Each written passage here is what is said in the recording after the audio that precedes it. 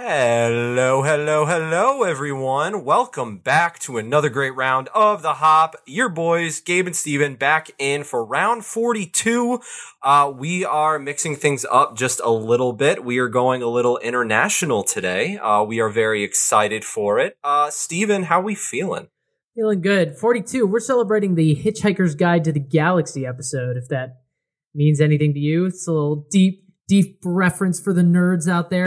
We're celebrating the end of Hispanic Heritage Month this week. We're doing all beers from international Latinx countries. I'm pumped about it. Gabe's pumped about it. Gabe? Yeah. Let's grab a drink.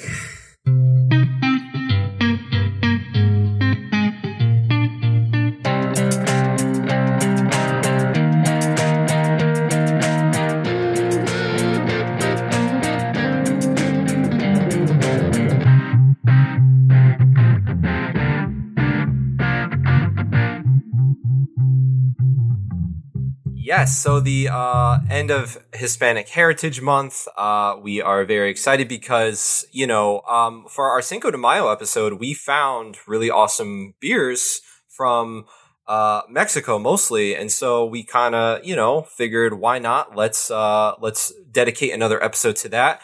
3 breweries, 4 different beers. We are very excited, and should be a fun one. And not every beer is from Mexico. We got them from different places as well. Yeah, and I love going international. I mean, this isn't the first time we've done it. We had some Irish beers on here. We had the German beers. We had we've gone Mexico before. It's exciting because like craft beer in America, like a lot of things in America, I guess we tend to think of only what's happening within the borders of the U.S. And certainly the U.S. is on the forefront of craft beer in a lot of trends. But there's some great stuff happening in internationally, of course, in England and surprisingly in Mexico. Even in the last 10 years, Mexico City has gone from 8 craft breweries across the city to 80 or 100. So it's crushing it. It's a booming. Let's get the business out of the way and remind you guys, if you're not already doing it, to follow the HO Podcast on Instagram and Twitter. If you follow the HO Podcast on Instagram, you're gonna feel like you know us, like you've been with us since the dawn of time. I'm just trying to sell the Instagram over here. Sure, yeah, do your thing. Subscribe to the show on YouTube. If you want to look at our logo while you listen to us, you can click the bell. And most importantly, rate and review the show on Apple Podcasts. You could give us a 5-star. You could give us a 5-star and say, you guys are awesome. You could give us a 1-star and say, please play Mike Breen more often because that's what's missing from your show. And then we'll say... But see, here's the thing. That's easy. We can do that. No problem. Bang! Exclamation point! And we'll turn your 1-star into a 5-star. Just We've like got that. Mike on retainer. So, he's always around. Gabe. Yes? Do you need to say anything before we jump into the news? Cool. Beer news. Beer news. Okay, leading off, the Brewers Association has released their procedure for filing complaints with regard to their updated code of conduct. This is a follow-up story. We mentioned the updated code of conduct that the Brewers Association released for its members over the summer. Well, they have now released a procedure for how to file complaints against fellow members. So it's a 6-page document that outlines procedures for filing the complaint and guidelines for how to review, examine, and resolve the claims. Quote, the Brewers Association will seek to resolve complaints in a way that best advances the goals of making the beer industry and society a better place. While they were at it, they also named the 3 members of the review board, which they are 3 individuals chosen by Brewers Association staff for their varied expertise in multiple relevant areas such as law, diversity, equity, and inclusion, and employment practices. So we have Dr. Lenita Gregory Campbell a Los Angeles native. Hey! And she's currently the director for the Office for Racial and Cultural Engagement at Emory University in Atlanta. Gloria Mater, she is a principal for Mater and Associates PC. She's a former regulator, having served as the executive director of the Illinois Liquor Control Commission. And we have Jeremy White. Jeremy is a lawyer. He represents a wide range of clients in complex litigation matters in the wage and hour and employment discrimination areas. Sounds like a jolly time. I don't mean to disparage his profession, but the document is, you can read it on the Brewers Association website if you so choose, and complaints are go through a lengthy process of review by the board, and ultimately, if the complaint is found to be credible, there is also a series of remedial measures outlined, which can include censure, suspension, or termination of membership in the Brewers Association. So a lot of legal mumbo jumbo, which is easy to make fun of, but it is very important in terms of the overall goal, which is making the beer industry a more inclusive, more diverse, more welcoming place. And we stand behind that 100%. Moving right along, Fiddlehead Brewing, the fine folks, they're growing. Earlier this year, Fiddlehead had to adjust to the pandemic. They put their Fiddlehead IPA, one of their flagships, in cans for the first time. This generated a 25% sales increase. Now they're looking to build even more and build on the growth. The Shelbourne, Vermont-based brewery has announced a $6 million expansion with plans to triple capacity, and they're trying to increase their footprint to 3 additional states. I don't know exactly what those states are, but you know what state they're probably not going to be in, Steven? Montana! Oh, I was going to say Kansas. This is awkward. We need a Kansas drop. But yeah, Fiddlehead, good for you guys. They've definitely been on our radar, especially when we were hitting a lot of Vermont breweries. A lot of people, including your brother who lived there for a little while, definitely was like Fiddlehead. So maybe you'll see Fiddlehead on a future episode. Probably sooner than later. Next up, Beer Heroes, the Beer Institute, which is another trade association. They have named 4 DC lawmakers to be the 2020 Beer Champions. These people were considered champions, quote, for their instrumental leadership in supporting federal policies that aid the success of U.S. brewers and beer importers. The lucky champions are Congresswoman Kathleen Rice, a Democrat out of New York, and Congressman Dan Newhouse, a Republican out of Washington. Dan Newhouse also happens to be a hop farmer, apparently, so well done, Dan. And then in the Senate, we have Debbie Stabenow, a Democrat from Michigan, and Steve Daines, a Republican from the great state of Montana! That's two drops so far. That's right.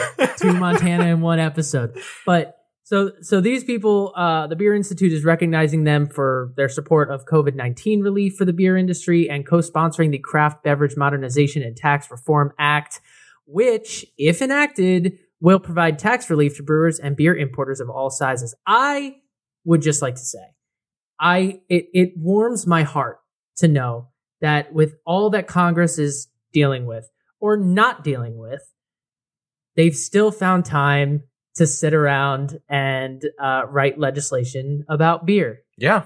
And, it's kind of wild to see, because I feel like, it is a business and it is important, the brewing industry, but I feel like when it comes to high levels such as this, they're kind of like, yeah, we'll put that to the side. We'll deal with that later, But it's not the case. It's the one place we can all look. What senator is going to get in the floor there and be like, I don't support beer? Somebody's going to throw something at him. Yes. Also, do these heroes get anything, like a cape or something? Or a beer? Can someone buy him a beer? I think they just get recognition, and they get to have a little blurb. You can read their blurbs. I'm not going to read them to you. But it's basically like insert their district here, and it's just them saying how much the beer industry means to that district. But great to see the Senate is doing something. Anything. PBR is entering the weed water game. A few episodes back, we talked about another brewery introducing weed water, which is basically a drink with THC in it. PBR is launching in LA. They have announced their cannabis-infused seltzer, a non-alcoholic THC-infused lemon-flavored seltzer. It clocks in at 5 milligrams of THC and is being sold in dispensaries at $24 a 4-pack, which I gotta be honest, thought it'd be a little bit more. Not gonna lie. Delivery is available in certain parts of California, including LA, Sacramento, and the Bay Area. Mark Fakehole, brand manager of PBR, told NPR that the launch is going extremely well and that the current challenge is really producing enough product to keep up with demands from retailers. And here are my thoughts. Please lay them on me. PBR. Let's start there. We want to be inclusionary, no shade, but I mean, on the cheaper beer side, I think we can all agree on that. Yeah, I would say PBR, yuck. That would be my. Okay, Steven went there. Sure. PBR. Then you've got seltzer. Do not like it. Then it's spiked, and I'm like, yeah, but it's spiked with THC, and I don't know whether you're a trendy pot smoker or not. I just I don't know if that's not gonna work, is it? Apparently, they say it's doing very well, but what? Apparently, first of all, we should say cannabis seltzer is a thing, and it's becoming more of a thing, and I'm interested, and here's why. Because apparently the dosage, the way it hits you, it just hits you in a different way than sort of any kind of smoking or edibles or anything like that.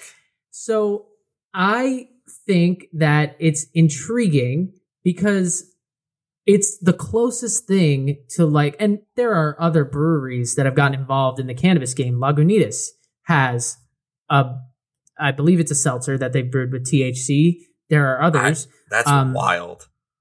But I am interested in what the experience would be like. It's worth $24 to snag a 4-pack and find out. But yeah, I was going to ask, does it just do you take a sip and you're like, duh, and start laughing immediately? Do you get the munchie? What is it?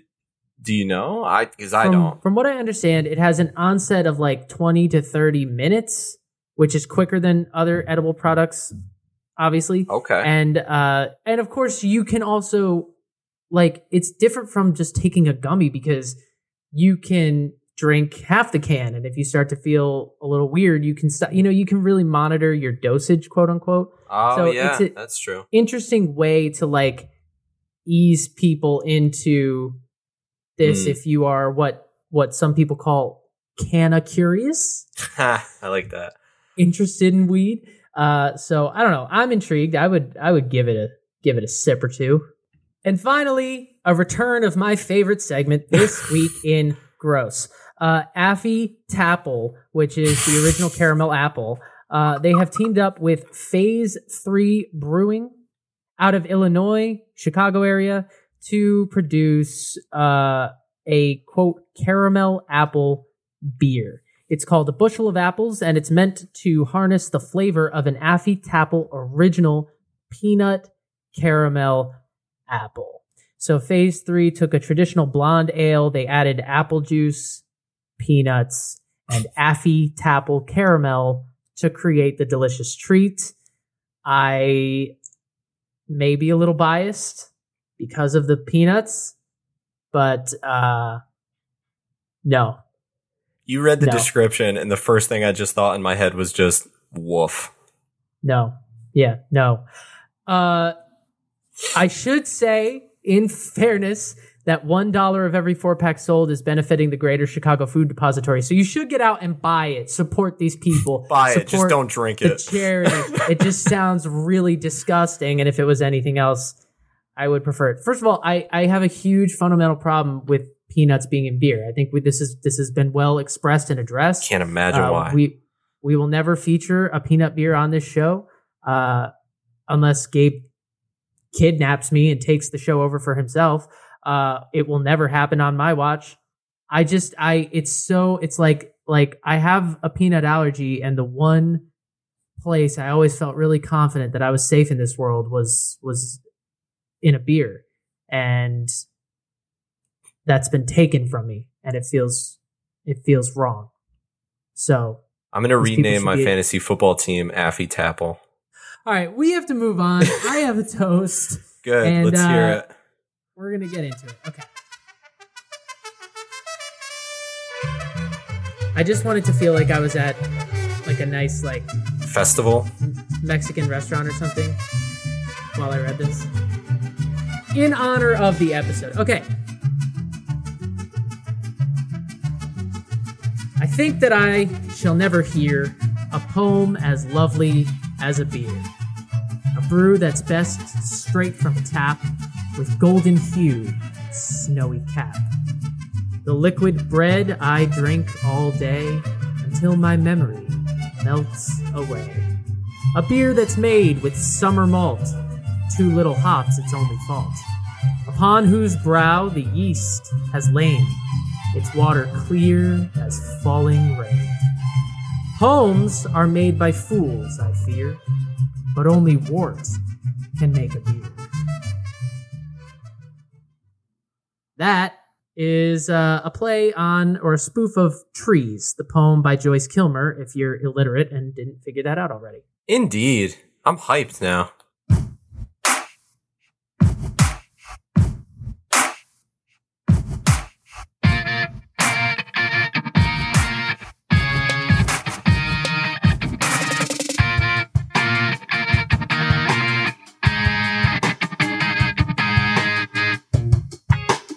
I just want to say up front, this episode was really fun because it really put to the test my old Spanish class. Oh, yeah. That's right. I really got to put that to use. And I am utterly impressed at how much of these websites I could read without translating them. So we are starting with a brewery out of Mexico called Cervezas de Colima. I am going to start off with the Colimita Lager. Coming in at 4.2%. On the IBUs, we're looking at about 25. On the SRM chart, I would say between like a 4 and a 6-ish. It's got the very light straw yellow, very, very see-through, very, very easily. It looks like a very, very light beer. Beer Advocate gave it an 84. Untappd gave it a 3.51. And this beer is made with Pilsner malts, and the hops are, and I'm so excited about this, Magnum, Hallertau, and Saaz. Gabe's favorite hop. It honestly is, just because I get to say that. Note from the website: simple and well made, tropical representation of a German lager, is bright and crystalline with a fine white head. With a mild bitter note and a floral hop aroma, this 4-time champion at Cerveza Mexico and 2019 gold winner at Copa Cerveza de America invites you to enjoy Colima, the garden that lies under the volcano. Whew! So what I'm interested in as you sniff that is if it's similar to what I would call like a Mexican style lager, like a Corona, or if it's more German Pilsner. Yeah, I think it's kind of got essence of both. On the nose, definitely getting very like bready, biscuit, cracker, little hint of lemon in there, which was interesting. Maybe even a little hoppy, definitely like yeasty, and I think that's where that German lager representation comes through, you know? Mm-hmm, mm-hmm. Saaz, bruh. Saaz.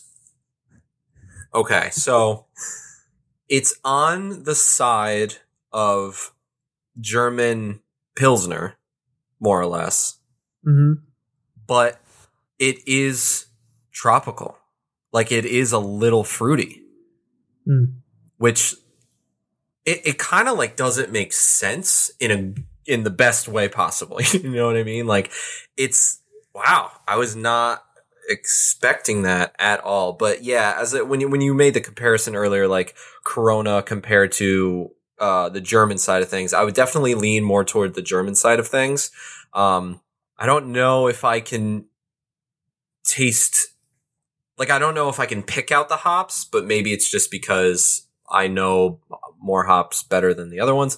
But yeah, it's got that sweetness to it. And I feel like the taste follows the nose and then some. Like, it's got the breadiness. It's got the maltiness. It's very crisp and a little dry. The bitterness is in the back end, you know. It's crisp as it goes down, but there's like a tropical fruity note that just like tickles the tongue as it goes by. Like a squeeze of lime, if you will. Hashtag find your beach. Yeah, no, it kind of is like that though. It's very interesting. I thought this would be just kind of like, yeah, it's straightforward. It's a lager, you know, next. No, this is okay. All right. This brewery is really interesting to me. And I know you have more to say about your beer. I'm going to sip mine while you sit there and dissect just to get into it since it's from the same brewery. Yeah. Mine is the Piedra Lista, which is a session IPA. This one is 4.7% ABV. On the IBUs, we're looking at about 41. Beer Advocate has it at 85, on tap at 3.78. And on the SRM chart, it is like a nice orange, very see-through. I would call it maybe a 6 or a 7. Yeah, it's a little darker than mine. Yeah, I would call it more orange than yellow, sort of, but like a light orange color. Head was about a half inch of very white foam, which collapsed pretty quickly into just a ring around the glass, and no lacing. So the hops that we're looking at in here are Citra, El Dorado, and Mosaic. The malts are Pale Ale, Victory, Carapils, and Malted Oats. So I'm drinking it just out of a pint glass, and let's sniff it up. And so I'll be interested. Same comparison. Does yours fall on the IPA side? Does it fall more on like the simplicity of like a Corona side? Well, are you going to find your beach in there? Well, I might. It definitely is more of an IPA just off the nose. I can tell you that right away. Yeah, I figured. It's citrusy. It's got some orange, some mango definitely comes through for sure. Not a whole lot of hoppiness. They're there. It's subtle though. And I would say the smell, everything about the smell is subtle, which is to be expected. It's a session IPA. I'm expecting sort of just lighter smell, lighter flavor, lighter drink. Overall, I'm expecting a crushable beer off of this, and the nose sort of right away tells me that's what I'm going to get. But the mango is really surprising how much that comes through. I was expecting more grapefruit, orange, more of that bitter citrus, and there's something really sweet on the nose, which is pleasant. I don't know if it'll follow through in the taste. Citra and Mosaic hops, when those mix, I feel like more often than not, we've seen that combo, and then it's led to notes like that. Tropical. Yep. Yeah, I would say the taste follows through on the nose 100%. I mean, you get nice tropical sweet citrus fruit up front. You get mango, you get guava for sure. And then across towards like the middle or back of the palate, the hops come through, and I would say it's predominantly the El Dorado hops. To get super nerdy about it, that is what I'm getting, because it's a distinct bitter. Much more bitter than I typically get off of Citra and Mosaic. I think the curveball here is that El Dorado, and so there's a nice little bite. It's not a West Coast IPA bite at all. It's nothing that lingers. It goes away pretty quickly, but it's there, and it definitely takes this into the IPA category. The brewery's description, quote, taking its name from a local legend, a gigantic volcanic rock that invites visitors that slide on it to come back to Colima again and again. This session IPA is a refreshing tropical experience with moderate alcohol content that allows you to live and relive its welcoming, hoppy undertone at any time of the day. So, moderate alcohol content. I love that. Yeah, it's a translation. But yeah, it's clean, it's dry. The carbonation is pretty light. I would say it's pretty light bodied. How easy is it to drink? Because mine is like it's beer, but it's like water. Like that's how easy it is for me. Yeah. Same, very easy to drink, crushable. Nice. Oh yeah. The beach has been found. Honestly, sit me on a beach. I'll be happy with this all day. And you know, I've seen some reviews that call it sort of watery. I don't think that's. I know I just said it's like drinking water, but I don't think that's a fair description of this. It's not watery. It doesn't lack in flavor. It is definitely flavorful. It's just not the kind of heavy drinking experience that you're going to get off of a double IPA or even a single IPA. It's a session. I mean, it's 4.7, so that's to be expected. Yeah. But yeah, I'm feeling, just to go back to the beach reference, I'm feeling the same way with mine. Like this is, I feel like this brewery has maybe a connection with just like the easy going, easy drinking beers, but with a lot of flavor.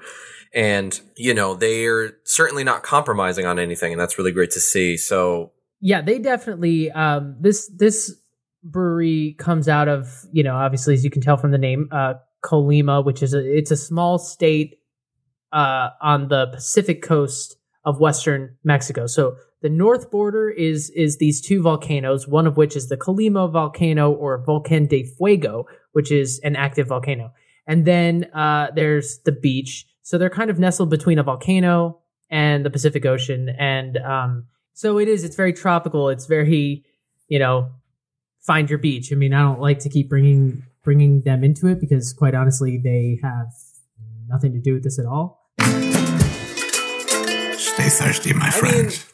I mean, regardless of what you're drinking, I feel like everyone needs to find their beach. And what beach better than a great city in Mexico where they brew great beer and they have active volcanoes, so you can go play in those.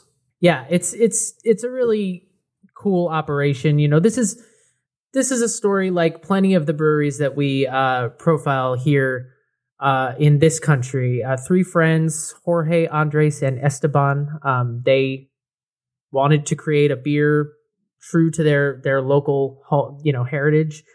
They got investors on board. They started the remodeling project.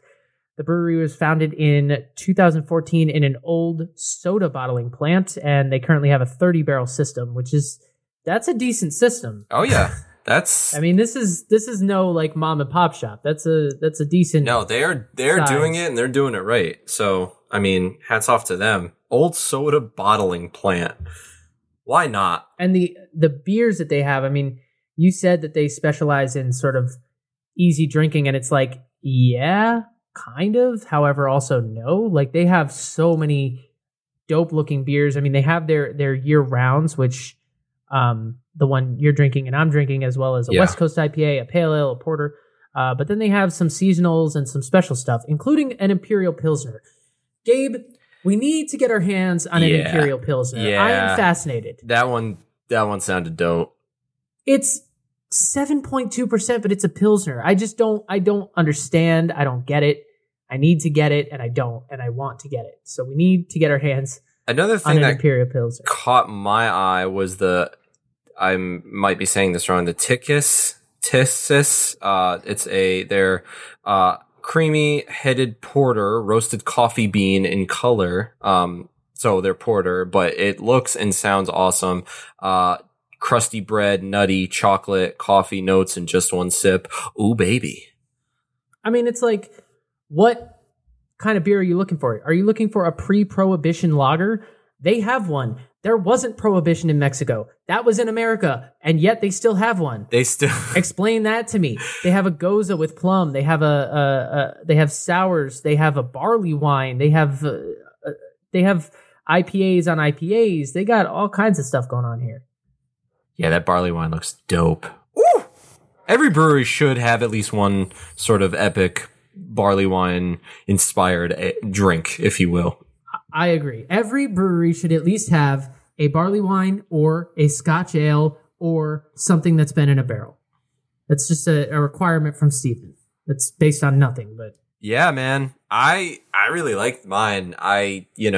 It's simple and easygoing, but it's fruitful, and it'll definitely make you want to crush more and get more. But overall, big fan over here. Yeah, I just think it's actually good that we kept bringing up Corona earlier, because the beer, not the virus.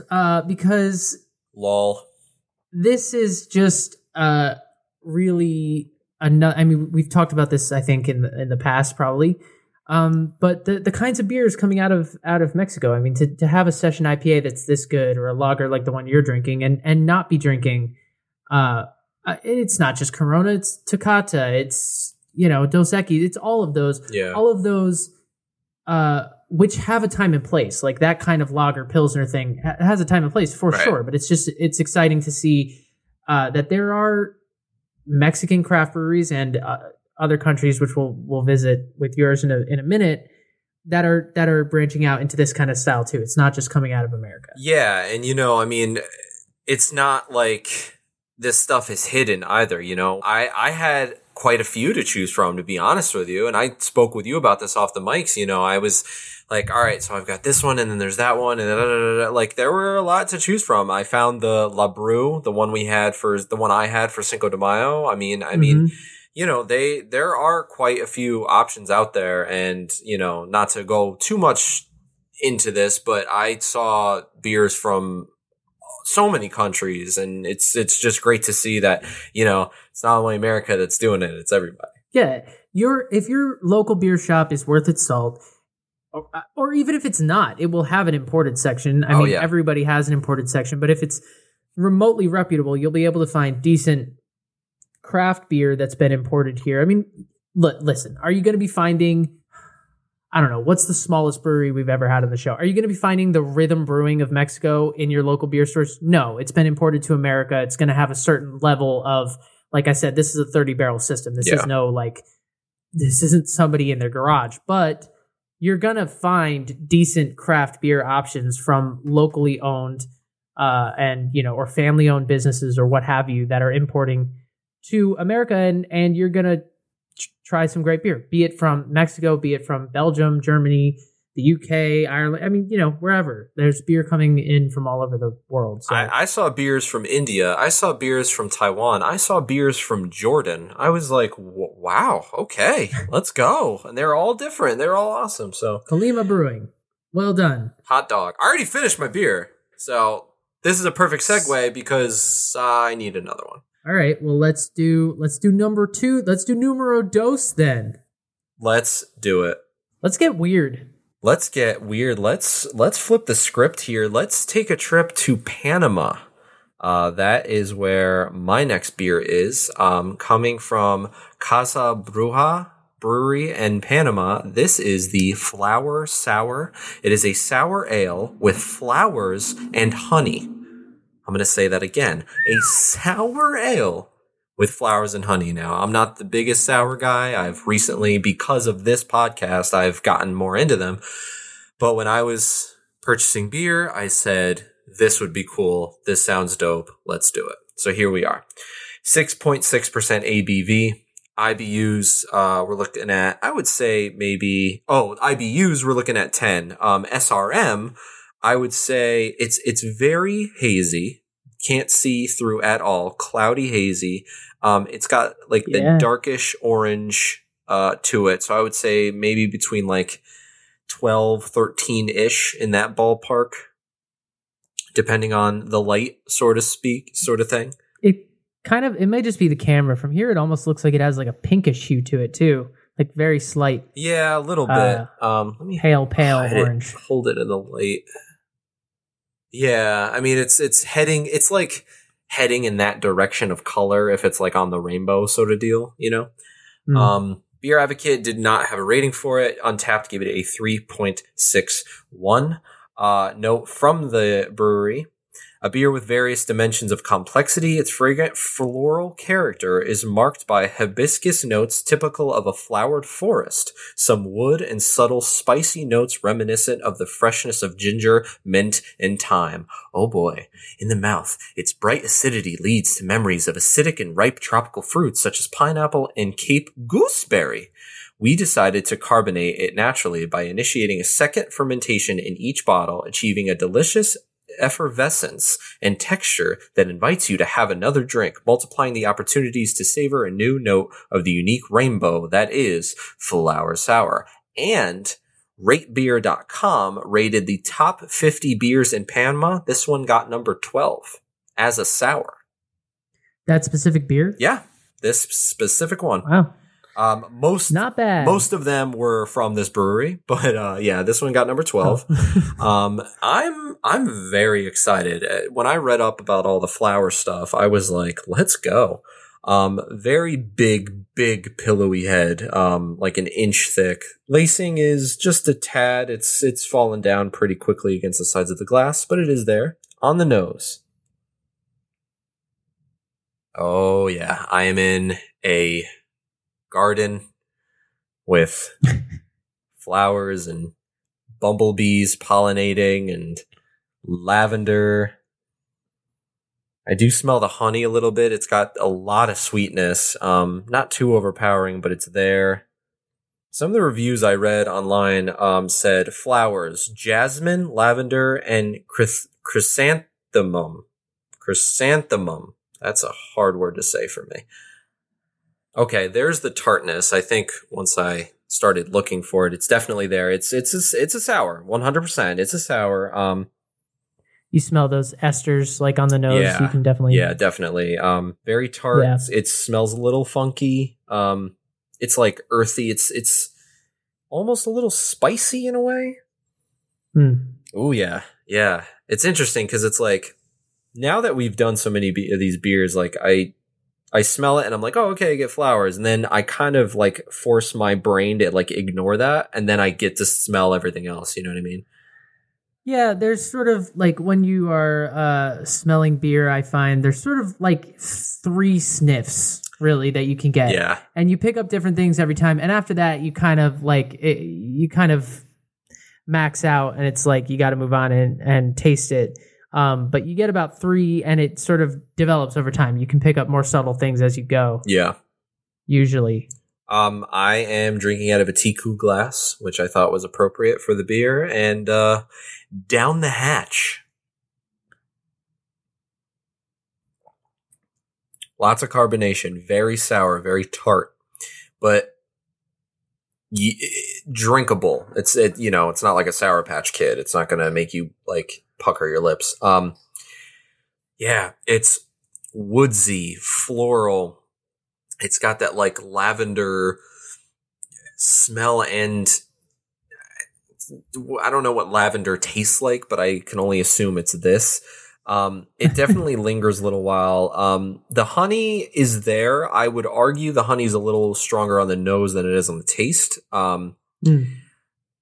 It's almost got like cinnamon or something like that in it. Like it's not cinnamon, but I taste that spicy, like sweet, like layer, and it almost tastes like somebody sprinkled something on it, like right before I sip. Like if you have like a cappuccino and you like do the little cinnamon or brown sugar on top. Well, that's interesting because I was kind of thinking as you were drinking it, like I wonder what honey tastes like in a sour because it's so like honey is so sweet. Sour is obviously sour, and the tartness, and what does that kind of like aggressive sort of feeling on your palate along with the sweet taste do to the beer? And cinnamon makes sense because it's kind of a sweet but very spicy Yeah, it's not made with cinnamon, but that's just kind of like where my brain went. In regards to your question, it's I think the sourness boosts the sweet, rich flavor of it. I don't know if that makes sense. I think it does. You know what I mean? Like it's sour, but like because it's so like funky and different, it just like it really hits those notes really hard. So when you taste it, this isn't a beer where it's like, oh, I get a little bit of this, a little bit of no. Like what you read, that's what you get. Like I am getting the floralness, I am getting those esters, I'm getting the tartness, I'm getting the lingering. Like I said, the honey is there, more on the nose for me than the taste, but it's there. It's weird, but in a great way. Like I'm into it. I don't know how many of these I could probably drink in a night. I'd probably cap it at one. A note about the brewery very quickly. Like I said, Casa Bruja, they've been around since 2013. They are in Panama, and more specifically, the industrial park of Costa del Este in Panama itself. Steven, you'll love this. They've got a barrel aging program. What? Oh yeah. And they are definitely in the favor of throw it in a barrel and let it be. They've got one beer that I'm going to talk about in just a quick minute, that they kept in a barrel. They've aged for a year. It's like one of their new signatures. They have a goal to create a new beer every month. They want to keep it fun. They want to keep it entertaining, and they want to keep changing things up. Their direct quotes are just saying they make their own twists full of flavor and balance. When they started the factory, they only had 4 beer styles. Today, they have more than 50 recipes and more than 40 medals in international competitions. One of their not funny quotes, but one of the quotes from the site that I really liked was, "We create new and fresh potions for anyone who wants to be bewitched." So I don't know if that's a direct translation, but I really hope it is because it sounds awesome. Yeah, they are, like I said, they're in Panama. But the one beer I had to talk about real quick, I'm sure you'll love this. It is called the Monk's Breakfast. It's the strongest beer they've ever fermented. It is a Belgian barley wine. It was inspired by their favorite style of beer, which is the Belgian Abbey Quad. They age it in a year in barrels. Barrels are their thing. Their mission was bring art and science together, and that's basically what they do here. It's 12%, 33 IBUs. They've got New Zealand Pacific Gem hops, and the other hop they have, Tettnang? Well, honestly, nice. It's like I said, based off of a quad, and the overall big thing about this one specifically, cane sugar on cane sugar on cane sugar. It is their thing. They throw it in there. Then once it's done, they throw it in again. It's like their go-to. Oh, I love that so much. For sake of time, I'll kind of barrel through the rest. They've got a tap room, beer on tap and bottles. They've got their own smoker and a smokehouse at the tap room. What? They've got merch stores. They've got tours, obviously once COVID isn't a thing anymore. And yeah, they are really awesome. And I do have to say, this beer is very different, very interesting. I think if you don't like sours, I would say maybe stay away from it. But if you do like sours and you want something different, something very sweet and tangy, if you will, Casa Bruja Flower Sour.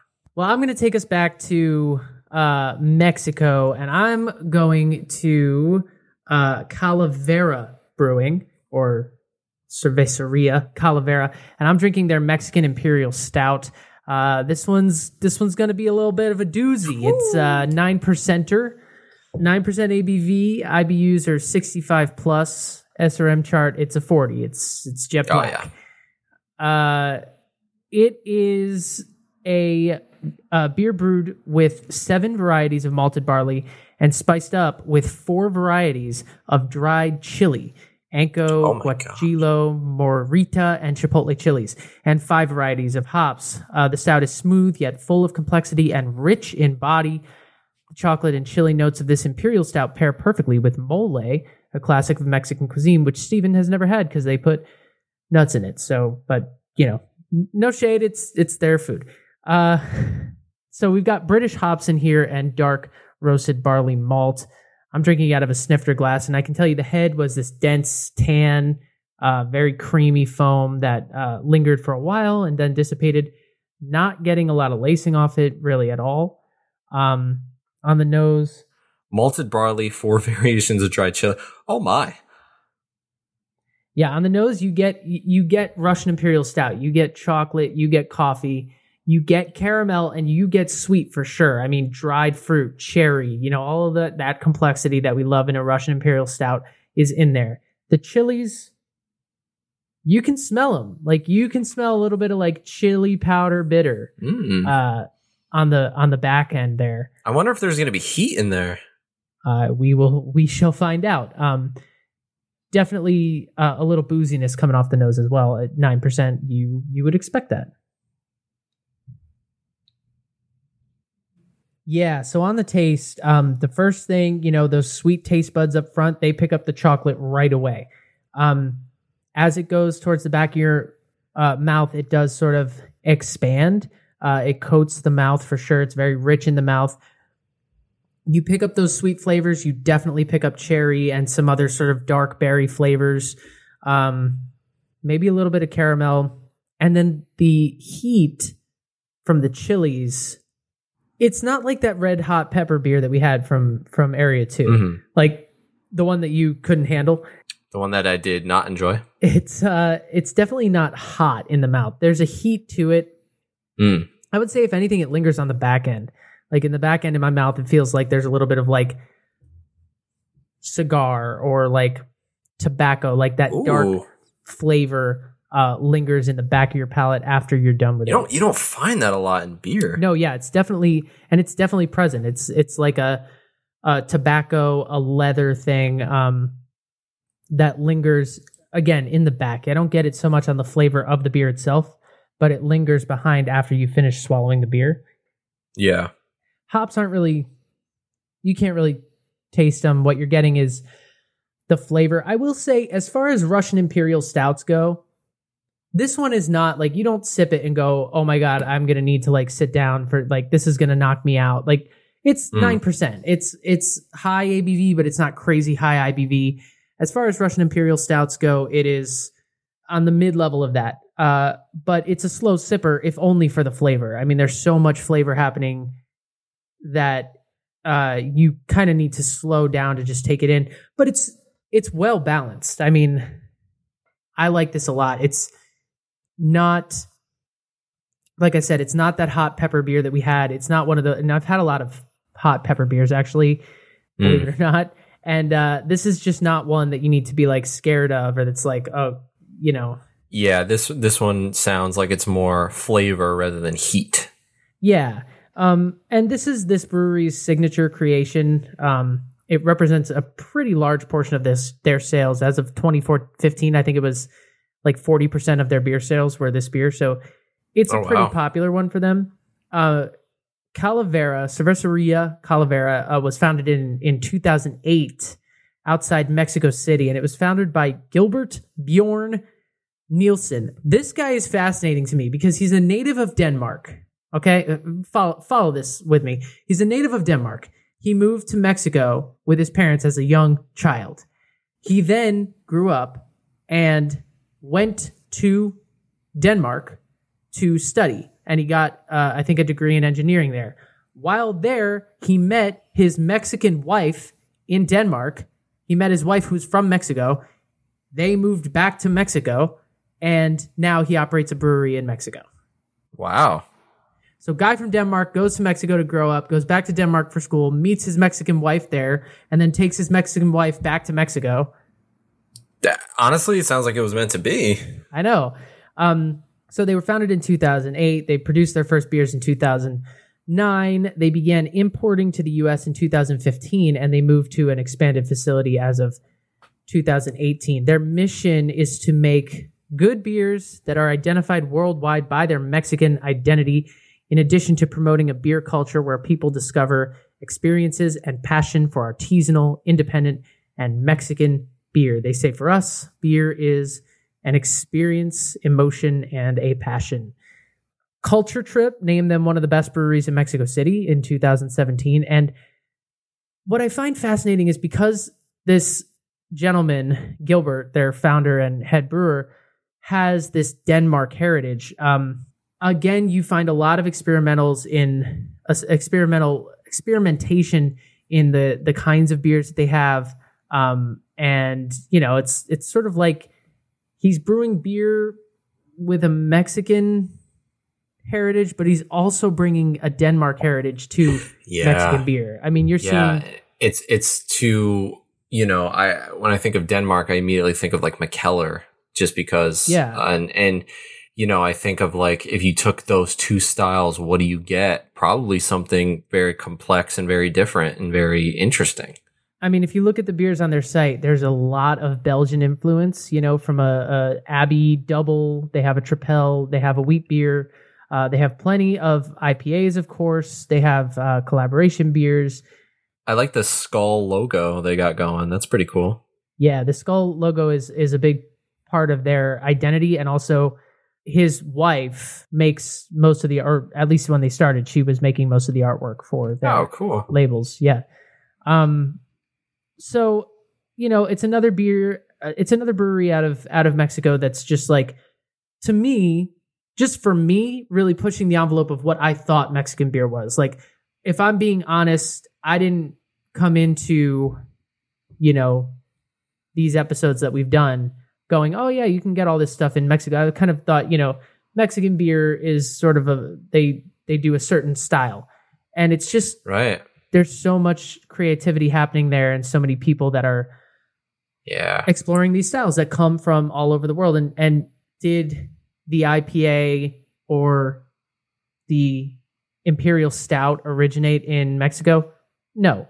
But is this stout that I'm drinking right now uniquely Mexican? Yes, because the chilies that are in here are uniquely Mexican ingredients, and a beer that, you know, even if it's a style of beer that I've had before, like an Imperial Stout, you take Mexican ingredients and put it in the hands of a Mexican brewer, and you have something that is uniquely of Mexico. So exactly. I mean, they give their spin on it, and they can bring their identity to it. It's kind of like with the Black is Beautiful. I mean, everyone's got their base, and then they provide their flair and their style and their ingredients. So I mean, it's really great to see that, because it can open your eyes to things. Like I said, with me with the flower sour, you with your two beers. I mean, you know, I wouldn't have known about these anywhere else, and now that I do know, if I see them, I'm going to be like, oh my god, let's grab the, you know, and I can, for the people who like sours, like I know that I can point them in this direction. Yeah, I'm so glad we did this. This was really just refreshing, exciting, reinvigorating, and I highly encourage you to check out all these breweries. They are on Instagram, Twitter. See if you can find their beers in your local stores, or if you can't find these specific breweries, Colima, Calavera, La Bruja. If you can't find them, find something else, because, you know, explore, get adventurous, people. Stop drinking Dogfish Head. We love Dogfish Head, but yeah, try something else. Go to the imported section. Stamp your passports. Real quick, between the two, which one's a little bit better? Oh boy. It really depends on what kind of experience I want to have. I feel the same way, because I got to be honest, I don't know if I can pick a winner. I feel like, depending on the day, depending on the time, depending on what mood I'm feeling, you know, I can, like I said, I think I'd pick the Colamita lager, just because I feel like I can drink that anytime. Whereas the flower sour, it's like, I think if I have one, I'm done for the night. But I mean, they're both, they're hand in hand for me. Yeah, I mean, I think that just because of the mood I'm in today, I feel like I want to say the session IPA, but that again, that's like if I want to go sit on a beach and if I feel like having a slow sipper or something, this Mexican stout is the one. I just feel like they're so different. I don't even want to choose. That's I will accept that. I plead the fifth, Your Honor. All right, we have. I'll give us like 3 to 4 minutes to discuss this real quick before we get out of here. But the Los Angeles LeBrons have brought a championship home to my city, and we're going to talk about it because I know a lot about basketball. Steven, but looking at me, don't look at your computer, look at me. I want you to name 3 players that aren't LeBron on the Lakers. Go. Danny Green. 1. Anyway. The tall guy who was doing all that. No, that was LeBron. And Shaq doesn't count because he doesn't play for them anymore. And the little white guy. Yeah, Alex Caruso, who did his post-game interview shirtless. Like, also so for those of you who didn't see, the Lakers blew out the Heat for the last game to grab Game 4. Congrats to the Lakers. I'm upset the Raptors didn't win, but I'll give it to the Lakers. They fought hard. LeBron, and I'm very happy for Anthony Davis. He was with the Pelicans for a very long time, couldn't get past the first round of the playoffs. Went to the Lakers, joined up with LeBron, and now he has a ring. Good for him. Absolutely deserves it. But J.R. Smith, who was notoriously famous for taking his shirt off during the Cavaliers parade back when they won, was shirtless before the game was even over, just because that's his thing, and it's just hilarious to me. What I'm pissed off about is that when did they play? Friday. They played a game. I guess it was Friday because it was a night there was no football, and I watched the whole thing. Like I don't watch basketball. I'm just like not interested. But every year, that's true. I can attest to that. Like Steven definitely watched the whole thing because we were Snapchatting the whole way through. Yeah, and last year because the Raptors were in the finals, I watched the whole finals. I watched every game pretty much of the finals last year, and I watched. Thank you.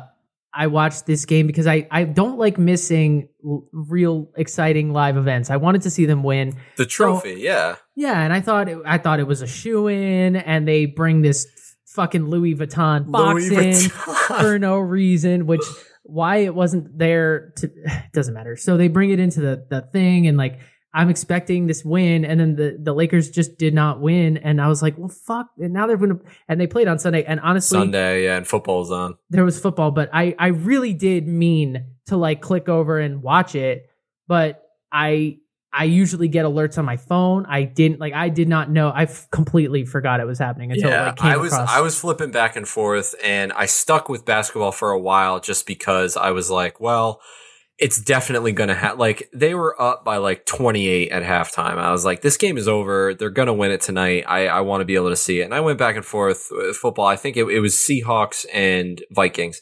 But yeah, I like that. The LA LeBrons, took another one home. They did it in the bubble. And I just want to give a quick shout out to the NBA because they have been the only sport so far to figure it out.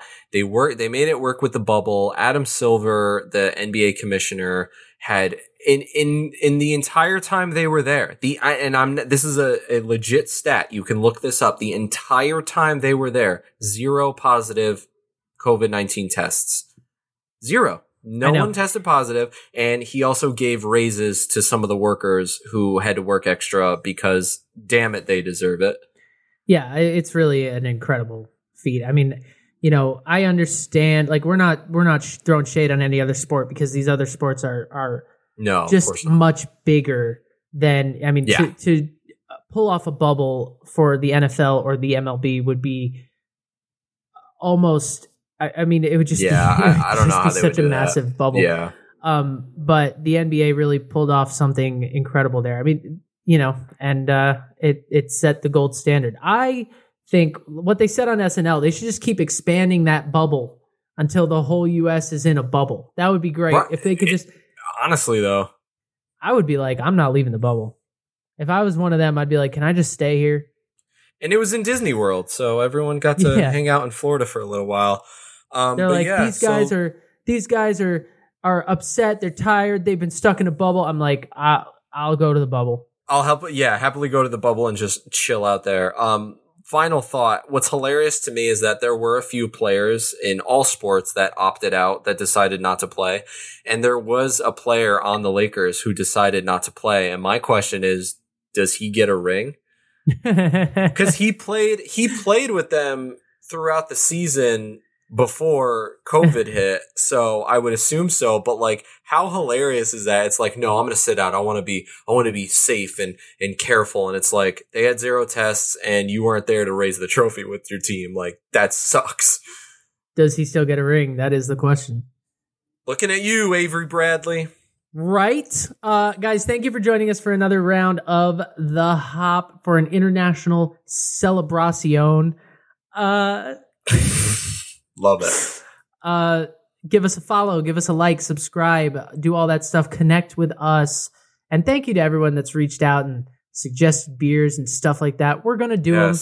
We're going to do them. We're getting to them. We have a decent long lead list in front of us. We got a plan. We write everything down and we will get to you. Don't you worry. Thank you guys so much for joining us. We will be back Thursday for another great round. Until then, stay safe, stay well, cast your ballots, and we'll see you soon.